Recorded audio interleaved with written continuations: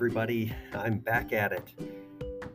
I've taken over a year just to readjust some things in my life. And for those of you that may not know, I actually have become a lead pastor here at Walnut Creek Mennonite Church. It's located in Walnut Creek, Ohio.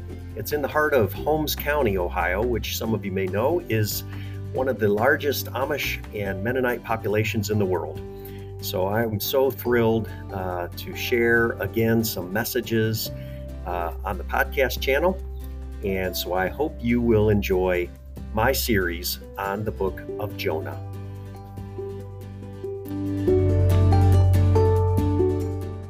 The book of Jonah, a wonderful, fascinating Old Testament book about a man who's on the run. And that we might relate because there is somewhat maybe a runner in us all. And so this week we're going to just talk about chapter 1. And we're going to be introduced into Jonah's life. He's a prophet. It's only 4 chapters long. It's believed to be written by Jonah himself. So it's a very unique book because most of the stories about prophets tell what the prophet said, right? What they said, the prophecy that they brought. This is a unique book because it tells the story of the prophet himself, right? It's a very unique prophecy book because it doesn't necessarily emphasize the prophecy itself. It emphasizes the prophet. My hope is that in ruminating and studying this over the next 4 or 5 weeks here, hosting it in our worship thoughts, our studies, we might discover how interesting and insightful this scripture can be. So get your spiritual wetsuits on because we might find ourselves in the belly of a whale. Traditionally, this book is taught in our Sunday schools, right? It's a children's story. Some even believe that it's a myth. Oh, this can't possibly have actually. And I don't know where you're at on this, but I guess a word of commentary as we begin. I actually believe that it is true. That it is God-breathed, Spirit-filled scripture that is valuable for of my heart. One thing came to me this week is that actually all of us were kept alive in our mom's belly for 9 months. Why wouldn't God be able to keep a man alive in a big fish's belly for 3 days? Right? I believe it's true. And I know enough about science to know that there's some hurdles that some of you scientists may have to get over. But I'll claim the miracle of God here as we move into this exciting book. A little backstory here, perhaps, on Jonah. If you're following along in our outlines each week, these are nice to just follow along and fill in the gaps here. Jonah is sometimes called the reluctant prophet, right? Reluctant prophet. He didn't really want to do what God had asked him to do. So he's reluctant in his mission. Jonah, the word, actually means dove. And historically what we know is that he served the Lord and the nation of Israel as a prophet in and around the year 750 years before the birth of Christ. Gives you some historical context. Neat thing that I found this week also is that he's actually mentioned in 2 Kings chapter 14. It's verse 25. And here's that passage. 2 Kings 14 verse 25. He, the Lord, restored the border of Israel from Lebo-Hamath as far as the sea of Arabah, according to the word of the Lord, the God of Israel, which he spoke by his servant Jonah, the son of Amittai, the prophet, who was from Gath-Hepher. A neat place, Gath-Hepher. So you look up, where is Gath-Hepher? Gath-Hepher is actually in the current region of Galilee. So here's the Holy Lands, and just north of Jerusalem there is Galilee and Damascus, and right in this Galilee, Sea of Galilee region is Gath-Hepher, where Jonah was from. Jonah is actually instructed in verse 1, so if you open your Bibles, he gets right to it. He minces no words here. And he says, the word of the Lord came to Jonah, son of Amittai, to go to Nineveh, to preach to that city. Nineveh is actually the capital of a mighty nation called Assyria. It's the capital city. We're going to read about this later in the book, but it's a massive city. Giant. Like New York City. Huge. And Assyria is a terrible, terrible enemy to the Israelites. And many other nations in this region, by the way. And so here we have, back to our map, Assyria in its northeasterly kind of location from the Holy Lands. And so Jonah is instructed to go to Nineveh and preach. That's Jonah 1:1. The word of the Lord came to Jonah, son of... The word of the Lord came to him. That's noteworthy. I want you to remember that. And the word says, go to the great city of Nineveh and preach against it, because its wickedness has come up before me. And Jonah, if we believe he's actually writing this book, he does mention, and he notes that the divine will, the divine word of the Lord came to him. So he's not denying that the God of all creation spoke to him and said, do this. And this really isn't that particularly special for Jonah, a prophet, who apparently heard from the Lord all the time. Think about that. Jonah is counted as one of the prophetic voices of the Old Testament. There are prophets who are tapped on the shoulder by God to speak from a perspective of God amongst the people. And so the fact that this book begins with a word from the Lord probably isn't special. It isn't out of the ordinary. The fact that Jonah receives this word from God isn't actually unique. But what is unique is the content of the word of the Lord and where it sends him and what it's asking him to do. You see, he's asked to go as if you and I might be called to go to New York City from Little Holmes County, Ohio, 550 miles. I didn't do the math. I'm not sure how far New York City is. Might be close. But the Assyrians are known for their brutality, their murdering, and their pillaging of their way throughout the whole Middle East. And so Nineveh is basically this symbolic home of everything evil and hateful and idolatrous. Everything against God. I think of black smokestacks, human sacrifices. Dun, dun, dun. The music as the mighty mountain of Mordor, perhaps, right? With the billowing black smoke from the J.R.R. Tolkien Lord of the Rings series. And to top it all off, Jonah's people, the Hebrew people, were some of their worst victims throughout history. The Assyrians had sacked both the kingdoms, the north and the south of Judah and Israel, wiping out 10 out of the original 12 tribes of their people. A great Hebrew scholar and Bible translator, Robert Alter, compares God sending Jonah to Nineveh as if he was sending a Jew to Nazi Germany. So Jonah's not only one single person being sent to a place of wickedness, he's being sent into the belly of a beast that his own people would hate. He himself probably hates. His people were the victims of those people. And he was called to go let them know that God had heard about and knew about their evil, that God was somehow giving them a chance to turn their lives around. So the first truth, the first point that I want you to understand this morning in the book of Jonah is that God may indeed ask you to go do something that you don't actually want to do. Because God is actually asking Jonah to do something that's not only hard, not only difficult, but God is asking Jonah to do something that Jonah actually believes is impossible. This is insane, Lord. Nineveh's the last place anyone like me would want to ever go. And with a message for them to repent. And the Ninevites are probably the last people that any Jew would want to interact with. It's basically an impossible request, Lord. And seeing that this task is impossible, Jonah does what any sane person would probably do. He runs.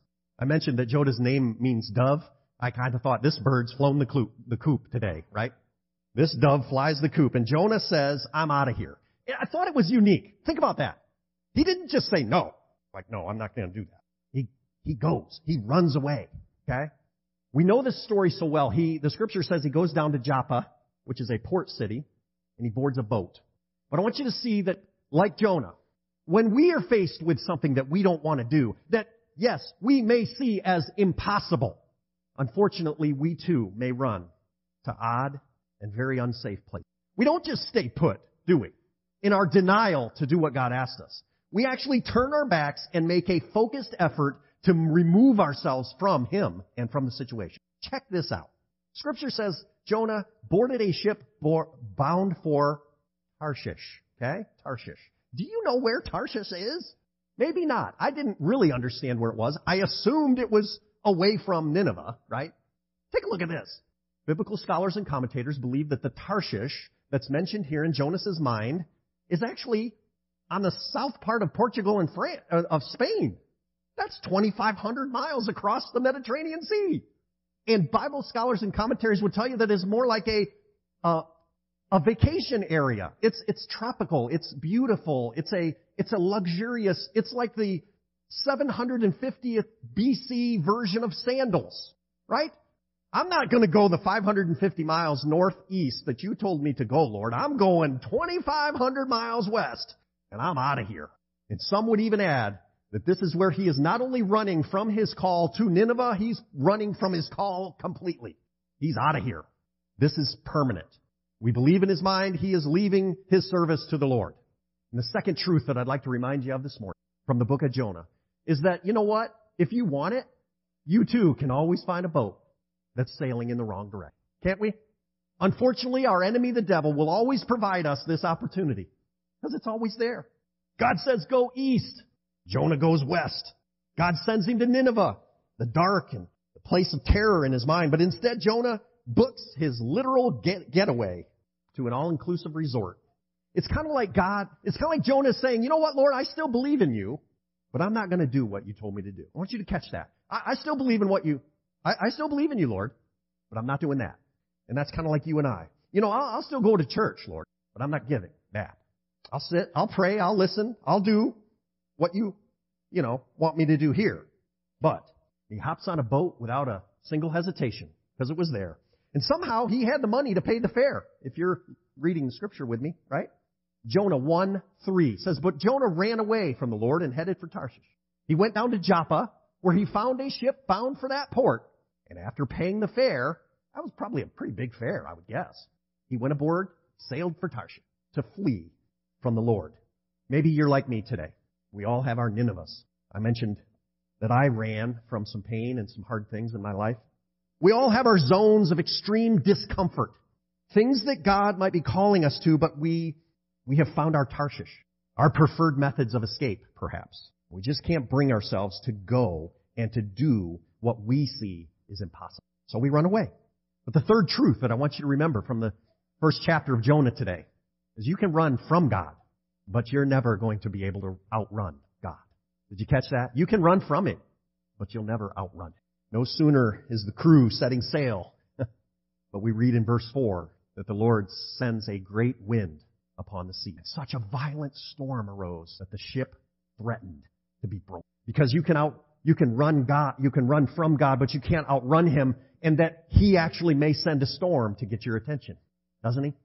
No sooner this crew sets sail, God sends a storm so strong that it's liable to bust the ship back up into lumber. And Jonah thought that he could run, but God is threatening to tear this ship apart to get Jonah back on track.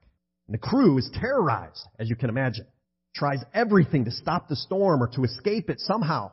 And a fourth truth that I want you to realize this morning, and many of us have lived it, that when we run, our life often begins. Follow along with me in verse number 5. All the sailors were afraid, and each cried out to his own God. Right? Think of this. They threw the cargo of the ship overboard to make it lighter. Right? Threw the cargo into the sea. But Jonah had gone below deck, where he lay down and fell into it. Really, Jonah? You're running and your life is unraveling. There's so much that's going on in this text. I love it. There's a sermon in just about every single verse. The thing I found most fascinating, though, is the sailors. I want you to focus on them with me for a moment. The sailors are actually non-believers. The scripture implies here that they have all gods from all sorts of different sources, right? And so, look at this scene. The ship is being battered, and these guys know what's going to happen. And they're crying out to any number of gods. They're lost. Literally lost at sea. And by the end of the storm, you will find that they are all converted to the one true God, the God of Israel. They're transformed into full-blown believers by the end of this story. When we run, like I said, life begins to unravel. And one of the first things that happens when our life is unraveling is that we stop hearing God's, don't we? We lull ourselves into some sort of figurative deep sleep so that we just push out the world and all that it represents at times. Na, na, na, na, na, na, na, na, na, na, na, na, na, na. I will not hear it, right? Well, but of all people, in verse number 6, follow along with me. The captain of the ship goes down to him and says, how can you sleep? Get up! Call on your God, maybe. He'll take notice of us so that we will not perish. Get with the program here, buddy boy. This is fascinating. Listen to what? Read this in verse 7 with me. So the sailors then said to each other, let's just cast lots and see which one of us this is because. Who's the cause of all of this, right? Who's responsible for this calamity? And they cast lots, and what do you know? The lot fell to Jonah. What a dramatic scene. I mean, they're in the storm, right? How do you cast lots with dice or whatever they did in a rolling boat? I don't know. So they asked him, look at these questions. Tell us, who's responsible for making all this trouble for us? What kind of work do you do? Where do you come from?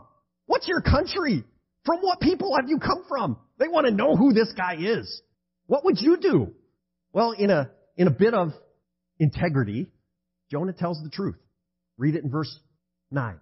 I'm a Hebrew, and I worship the Lord, the God of heaven, who made the sea and the dry land. I love this. I love this. Follow along. Verse 10. It terrified them even more. And they have one question for you. What did you do? Well, they knew he was running from the Lord because he had already told them so. We don't read that in the scripture other than Jonah himself probably writing the letter saying, I'm going to Tarshish because I'm running away from an assignment God gave me. What have you done? Well, think about that. What has Jonah done? What has he done? Well, how about first and foremost, he was one that God had trusted with a very important assignment by his own word. And Jonah basically told him to go fly a kite. Okay, let me get this straight. He was on the inside circle as a prophet of the one true God who created the land, the sea, the sky, the stars, the whole universe. And he told you to go do something, and you just didn't want to go do it. Really? That's what happened. And not only did his life unravel, and he stopped hearing, but when your life is unraveling and you're running from God and you are in denial of what he has called you to do, you not only stop hearing from God, everyone around you will be hurt. Amen. Amen. The people who are the closest to you will be hurt by your decisions. This God called him and sent him on a mission, and he ran away. And so not only is he a coward, right? He's a coward now who has brought a tsunami upon innocent people. He's lost the cargo from the ship, right? These gentlemen are working an honest living trying to haul something from Joppa to Tarshish or whatever ports they're going to stop at in between, and they've lost the cargo. The people on the other end of the route have lost whatever they were hauling. These guys have probably lost their jobs, and they've come within a heartbeat of dying themselves. So in verse 11, you read what they did. The sea was getting worse. And so they asked him, they asked Jonah, right? Follow the pronouns here. What should we do to you to make the sea calm down? What should we do? Everybody knows what that's called. What do you call that? A pregnant pause, right? That's my dramatic silence, right? Throw me overboard. Basically, in Jonah's nightmare, his worst nightmare is probably exactly what he and everyone else actually needed. And so he admits it. And in verse 12, he says, pick me up and hurl me into the sea, and then the sea will quiet down. For I know it is because of me that this great tempest come upon you. And I want to pause there for a moment because I've been pretty hard on Jonah up to this point, right? It's easy for us in hindsight to speculate on what kind of stupid decisions he was obviously making. But my heart goes out to him in this moment. In this dramatic point of the story, Jonah has probably given up. He's realized that his life is over. And in some subtle way, I am sympathetic to the place that Jonah finds himself at right here. And I know in my pastor's heart that some of you have also been in this place because you've made mistakes.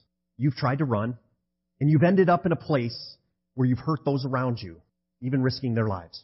And you, in your heart of hearts, as Jonah's, believe that you don't deserve to live anymore. But the story doesn't end there, does it? Read in verse 13. Instead, wait a minute, what? Why didn't they just chuck this guy right into the surf as soon as he said it? For their own sake. Interestingly, they don't seem to immediately cast him overboard.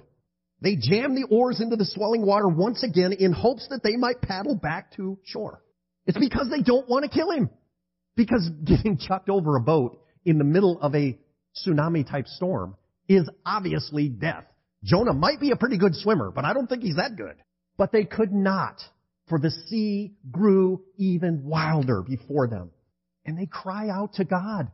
Look at the hearts of these men. Please, Lord. Who are they talking to? Now, when you watch Bible things as closely as I do, that's a capital L.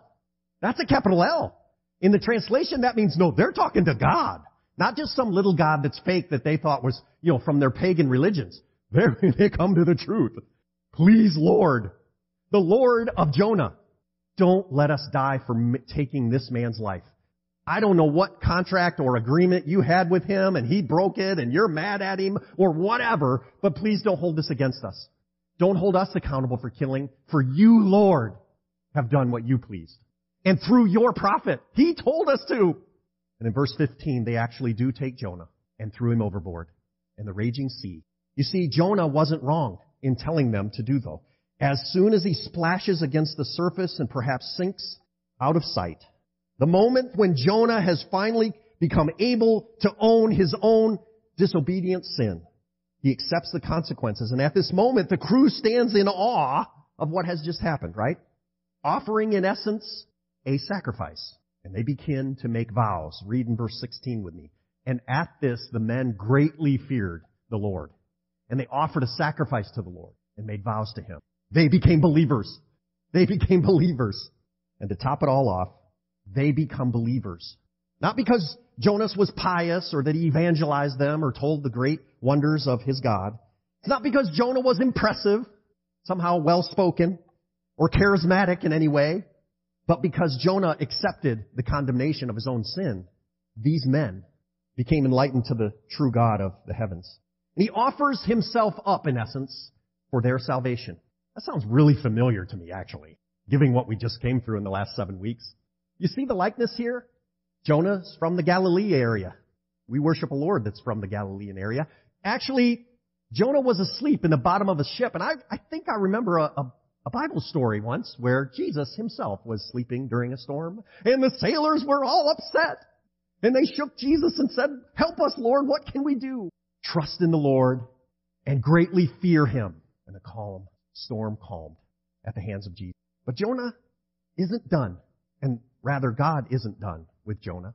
In the last verse of this first chapter, and the Lord appointed a great fish to swallow up Jonah. And Jonah was in the belly of that fish. Here's my conclusion for this morning. Hope you can follow me and get this. I'm so excited about this concept in our lives. You see, God stays involved in your life, not because he wants to pay you back for the bad things he's done, or that you've done. He's not paying us back. He's actually trying to bring you back. God is staying involved in your life. Have you ever felt like the whole world's against you? Yes, I felt that. Lord, why can't this work out? Traffic and breakdowns and stuff, hurdles, conflict, problems, the storms of life make my Rubik's Cube all messed up. And I shake my fists and I go, "Why, Lord? What have I done?" Careful with that prayer. Because God may be calling you back. He's not trying to pay you back. He's trying to bring you back. It reminds me of this lovely, wonderful story of the prodigal son and the love of the father that would call and welcome his son back after running. And as we'll see in the next several weeks, God doesn't actually chase you, but he does go ahead of you. And he prepares a plan for you to bring you back. And it may take you to the depths of the earth, as we'll read about next week, but he will bring you back. So I prayed, and I believe there's basically 2 people in the room today, 2 situations that I want to address as we close, because we're kind of all runners in our own way. I want to reach out to you, those of you who may have never made a commitment to follow Jesus in your life. You're kind of like the sailors, and you kind of pick and choose, and you don't know exactly what all the cosmos means, but because of the experiences of this church, of seeing the Jonahs in your life, you believe. But a second, more popular, more powerful place that you might be today is that God has asked you to do something very special. Something that you even might count as impossible. Perhaps it's forgiving somebody. Perhaps it's to ask for forgiveness, to reconcile. Maybe God is pulling at your heart to move into a more full-time or more vocational service to him in some way as a missionary or a pastor. God may be calling you to do any number of things that you just don't want to do because it's hard. And I pray for you that the story of Jonah might help remind you that God has a plan for you, and he has already moved ahead of you, and you can trust him. You can trust him. Let me pray for us this morning. Lord, thank you for this wonderful, fascinating story. I praise you for Jonah, that he, even as a prophet, as a chosen one, as a special person, right? He failed you, Lord. just like I've failed you. Pray for those folks here in our room or watching online, wherever they are within the sound of my voice, Lord, that they might be reminded that they can trust you even when they failed, even when they don't know, they can trust you. And that, Lord, you use certainly the circumstances of our lives to bring us back, not to pay us back. And that, Lord, we might learn of your great love for us, even when we fail you. Lord, that we might be reminded and taught of your great love for even the evil people in the world. Jonah's call was to go to the evil people of Nineveh because, God, you love them. We have no understanding of your love, God. The more we think we know, the more you surprise us and you love us more deeply, more lovely. Thank you, God, for this wonderful story. May you inspire us over the next several weeks. And may we be brought closer to you, Lord, through the experience of Jonah. We give you our time, Lord, and we praise you for the opportunity to study and to be together in fellowship.